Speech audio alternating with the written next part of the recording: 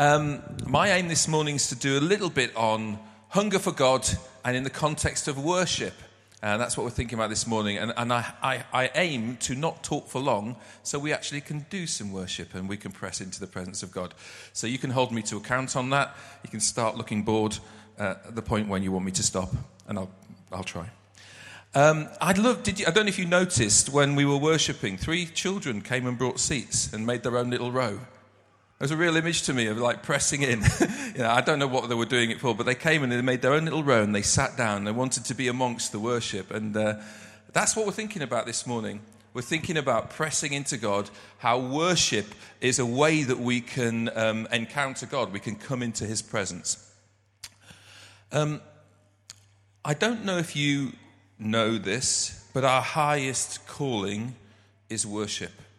Your highest calling as a follower of Jesus is to worship. The big defining question, if you like, for you and me is not, will I worship, but what will I worship? Not will I worship, but what will I worship? You and I were both made to worship. We were made to worship. We will give worth to something or someone by the way that we live our lives. It just matters what it is that we choose to worship. When I trained as a teacher, I was a primary school teacher for 22 years. When I trained as a teacher, one of the lectures I remembered was one about child development, and it was about the whole nature-nurture debate. You know, when children misbehave, when you have that child in your class who always likes to call out and always likes to throw little bits of rubber at the child in front of them, why is it that they do that? Is it because they just are inherently naughty? Or is it because something about the way they have been brought up means that they will behave in that way? You know, the whole nature-nurture debate. What I think on that is that we're actually usually a combination of those things. We're a combination of who we are, the nature, and also the environment that we've grown up in and the things that have happened to us in life. But often I found that bad behavior is an expression of something good that is hardwired in us, that was hardwired in the children, but they'd learned to express that nature, if you like, in a wrong way. So an example would be that child who is always calling out and seeking attention. Well, that comes from a desire for being noticed, for relationship, for wanting to be recognized.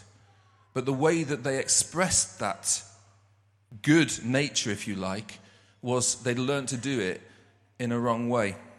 And I think that's a really good way for us to think about how we are made to worship. We are made to worship. That is our nature.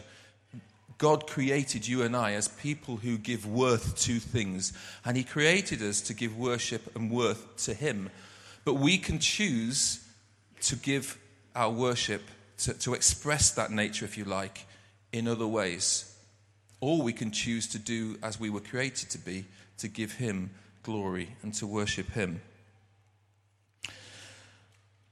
So much of the Old Testament, if you think about it, is about the people of God and the worship that they give. And remember, all the time God is saying, choose me or choose something else. Don't go after those other things, the other gods. Choose me. Always in the Old Testament, throughout it, you hear this story of the people of God constantly walking this line of time with God, moving away, coming back to God, moving away. And it's all about who they choose to give their worship to, who they choose to focus their attention on. Remember when Moses went to Pharaoh and he asked for God's people to be set free? Set my people free. He was the mouthpiece of God to Pharaoh. Set my people free so that they might worship me. Not just set free, but in order that they might fulfill that which they were created for, to worship me. And the ongoing refrain is that if my people will come to me and seek me and worship me, I will be their God. And things will go well. I will come and dwell amongst them as they seek my face and as they turn to me. If my people, it says in 2 Chronicles 7, if my people, which are called by my name, shall humble themselves and pray and seek my face and turn from their wicked ways, then I will hear from heaven. So if you and I turn to him, his promise is he will hear from heaven. I like the way Mike Pilavachi, who leads Soul Survivor Church in Watford, he talks about this. He said that when he first became a Christian, he was like, why on earth does God want our worship? Why, is there something insecure about him that he just needs us to tell him how good he is all the time? And you can be mistaken for thinking that when we talk about being made to worship God, that God created us so that we would worship him. Is there something about God that is insecure about him? But the way he goes on is he realized as he became more mature as a Christian that worship is a language of relationship. It's a language of intimacy with the Father. When my children were younger, they would often come and sit on my lap. And they'd give me a cuddle, or they'd give me a kiss. And the worth they gave me in those acts by choosing to do this was an expression of their love for me. And I would in return give them worth by hugging them and speaking words over them that gave them their worth. Worship is about relationship. It's about giving worth. When Jesus was baptized by John, remember those words of the Father over Jesus. Do you think Jesus was secure in who he was? Of course he was. But yet the Father still gave him worth by saying, this is my Son whom I love. This is my Son whom I love. He gave Jesus worth by speaking those words over them. As a church here at Philly, we have been shaped by this belief that we are called to be a people that give glory and honor to God. We love to seek God's presence. We love to seek his face. That's part of who we are as a church. That's part of the journey that we've been on as we've learned to do that, as we've learned to give space to God and to allow him to come into the space where we inhabit, and as we seek his face, to seek all that he has for us so that we can become the people that he's called us to be. That's who we are as a church. It's a core teaching for us. And we know that if we neglect relationship with God, the worship of God, it's at our peril. We know that. And that's why we long to pursue who he is. Because we know that's what will give us all that we're a bit like Moses. You know, when Moses said to God, if your presence does not go with us, don't send us. We're like that as a church. We know how much we need him and how much we need to turn our faces towards him. If his presence doesn't go with us, then don't send us. That's what we're seeking and that's what we're about. So just a few points to finish with that I want to just make about worship. Firstly, and before anything else, worship is about God. It's not a means to something. I know I've just said we want to be blessed by God and we want to seek his presence. But before any of that, we worship just because God is God and he is worthy of our praise. And if we ever make anything else the reason for our worship, we're in trouble. Because actually, even worship itself can become an idol, strangely enough. We can go for the thing rather than where the thing is pointing us to, which is God. So first and foremost, worship is all about God. It's a vertical access, if you like, pointing straight up to him. And when we come together to worship, we're encouraging each other to face him, to turn to him.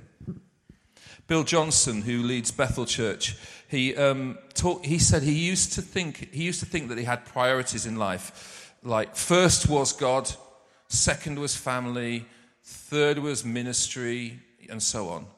And he realized that there is no number two. And he says, I get to love my family in an offering to God. It's all worship. There's only a number one. I turn to God, and then everything else falls into place. This leads on to the second thing I want to say about worship. As we worship, we will be transformed. That's the promise of the Bible. As we turn to him, as we seek his face, as we give him worth, we will be transformed. It's a consequence of choosing him. Remember those two greatest commandments. Love the Lord your God with all your heart, and then love your neighbor as yourself. Give him worth, turn to him, and then it flows from that. We're able to go and love our neighbor as ourselves. We will always be a church that is about gathering and scattering. We will always be that church because we long to see Sheffield transformed. That's our heart. But we know that we do that by seeking God's face first. And as we come to him, as we are transformed into his likeness and become all that he's created to be, we are then able to go as a people who can make a difference in the world. Not because of anything to do with us, because his glory goes with us. Isn't that amazing? Isn't that what you want? I want that. I want to be a person who goes into a place because I've encountered God in worship. And that as I go, he goes with me. We become a blessing to our neighbor as we learn to seek him and put him first. Remember that thing that Moses said, unless your presence goes with us, do not send us. We become transformed and we become the salt and light that we long to be, the city on the hill, the blessing to our city. In 2 Corinthians 3, verse 16, it says, but whenever anyone turns to the Lord, the veil is taken away. Now the Lord is the Spirit, and where the Spirit of the Lord is, there is freedom. And we all who with unveiled faces contemplate the Lord's glory are being transformed into his image with ever-increasing glory, which comes from the Lord who is the Spirit. The promise that as we come into his presence, we are transformed. That great line in the hymn, Love Divine, changed from glory into glory. That's what that's reflecting. As we seek his face, something happens. And you and I are so privileged to be able to enter into the presence of God. You know, we can enter the Holy of Holies with God now because of what Jesus has done. He's made that way possible. Whereas before, you know, there's the whole elaborate system of sacrificing that of the priest that had to do to get them into the temple. We have the freedom this morning to come into the presence of the Almighty God. And he longs to meet with you and me this morning.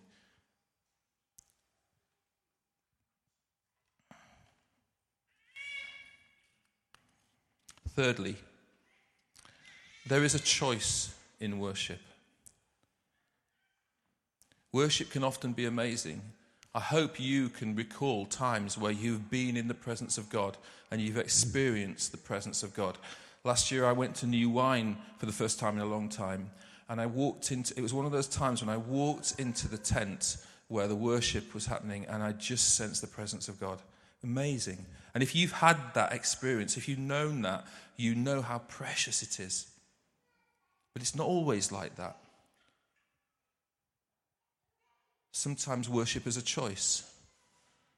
In the Psalms, we often see people of God in that situation. You know, the people of God in exile, we talked about this a couple of weeks ago. They're in Babylon. They're in a place that's a strange place. How can we worship in a strange land? Have you ever felt like that? How can I worship in this strange place? How can I worship in the context that I'm finding myself in? But look at what the people of God do. They speak to their souls. They give their souls a pep talk, if you like. Bless the Lord, O my soul. They're speaking to themselves. Bless the Lord, O my soul. Wake up, my soul. How often do you speak to your soul because you know it's the right thing for you to do, even if you don't feel it? Wake up, my soul. Bless the Lord, my soul. Come on. Get it. Do what you know is good. Do what you know is right. It says in the Psalms, Psalm 57, my heart, O God, is steadfast. There's a choice there, isn't there? It's not my heart is feeling great about you. My heart is steadfast. I will sing and make music, says the psalmist. Awake, my soul. Awake, harp and lyre. I will awaken the dawn. There's a choice here in this language, isn't there? I will awaken the dawn. I will praise you, Lord, among the nations. I will sing of you among the peoples. For great is your love, reaching to the heavens. Your faithfulness reaches to the skies. Be exalted, O God, above the heavens. Let your glory be over all the earth. There's that recalling of who God is. I'm going to praise you. Wake my soul. Awake my soul. Lastly, it's not about singing. It's not all about singing and music. Now, I know I'm a worship leader. I love sung worship. It's a way that I really encounter God. But it's important to say that worship is so much more than that, and I want to acknowledge that. It doesn't just mean sung worship. But the Bible does clearly show that the people of God, for the people of God, sung worship has been such a key part of them being able to enter into the presence of God. There is something about worship, sung worship, that lets us come into his presence, that enables us to come into his presence.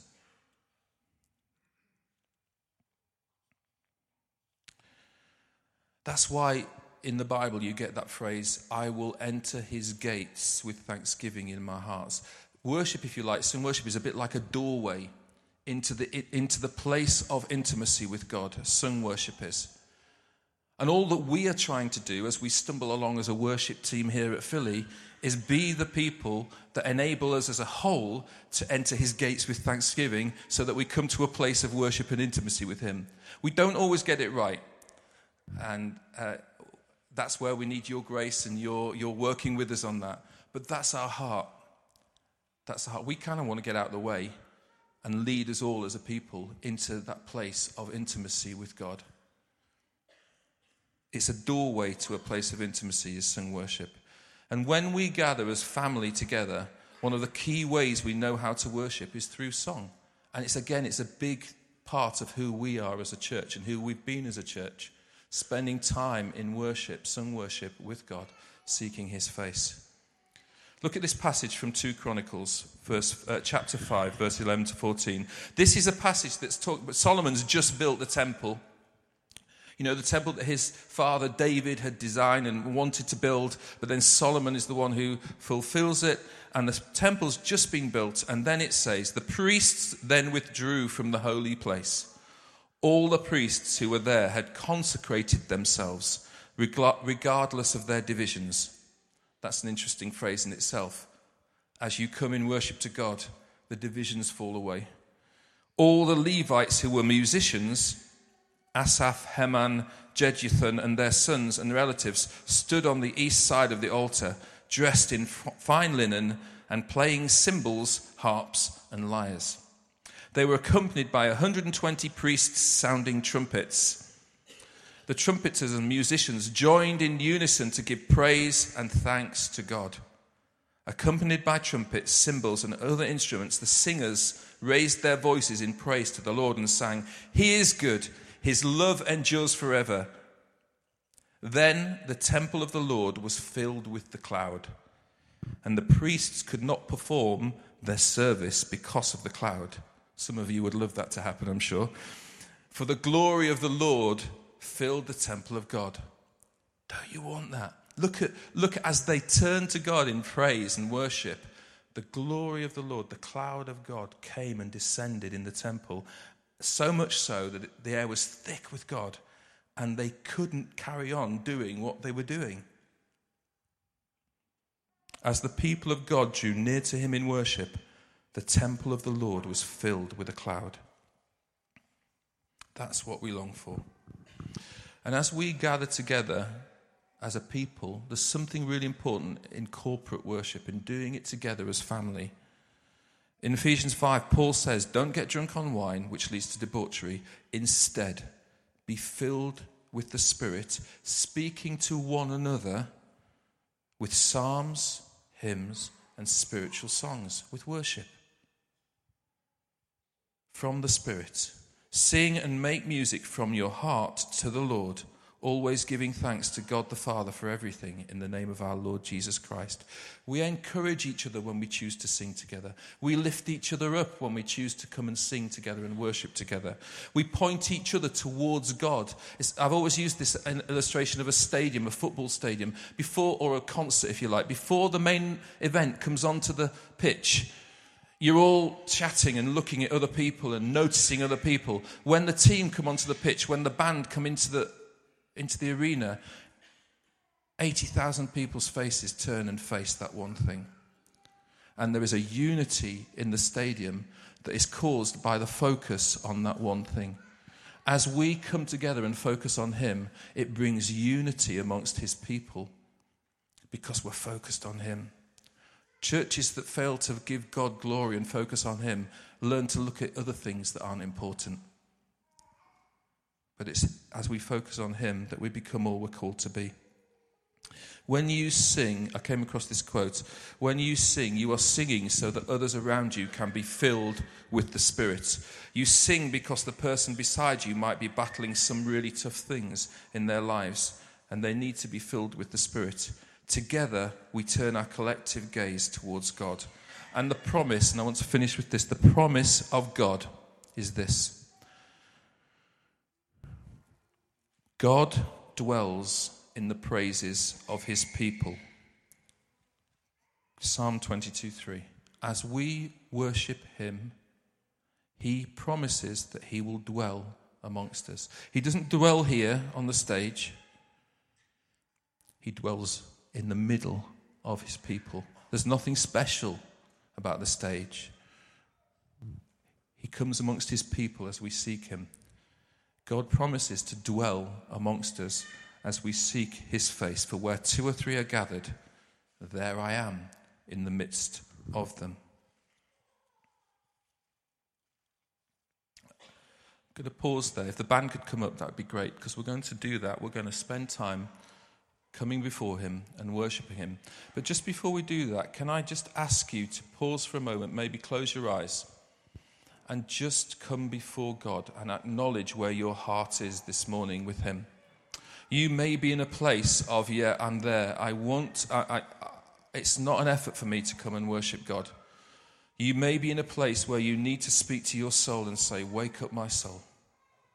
Wake up my soul. It's okay wherever you are. But just be honest before God as to where you're at. And then, if you want to be someone whose heart's desire is to seek God, can I encourage you to say that to him now, just quietly in your heart? I want to put you first, Lord. I want everything about my life to be worship to you. I want you to be number one. Set me free in worship this morning. As the psalmist said in Psalm 42, as the deer longs for the streams of water, so I long for you, God. Do you want to say that to God this morning? As the deer longs for streams of water, so I long for you, God. I thirst for God, the living God. If that's true, tell him, I thirst for you, God. I long for you. His promise is that he will meet us in that place. So can I encourage you to stand? There's lots of space here. Take the lead of those children who brought the chairs forward and wanted to be here. Come forward if you want to come and have a bit of space to worship. Use the sides. Don't just stay in your seat.